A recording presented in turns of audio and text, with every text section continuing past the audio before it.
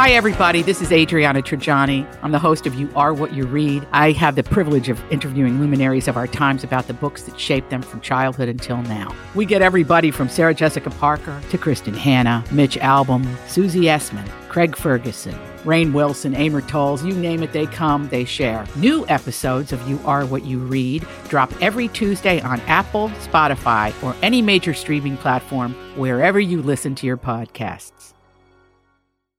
We have solid information. The top of the hour means it's time for a Dirt Alert. An up-to-the-minute look at what's going on in the world of entertainment on My Talk 107.1. Tell us some behind-the-scenes stuff.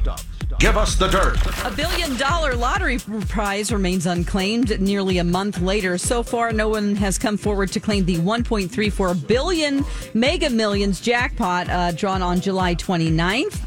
And the winning ticket was reportedly sold in Illinois. There's no rush. Winners have a full year to claim their prize, and big money winners often wait a while to claim their prize while they consult with legal or financial advisors. Very, very good idea. If the prize goes unclaimed, the money is returned to the participating state lotteries.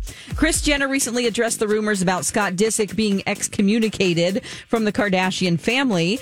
Kris said, "Scott will never be excommunicated from our family." She continued, "He's the father of my grandchildren and a special part of the family. We love him, and that is not true that he's been kicked out."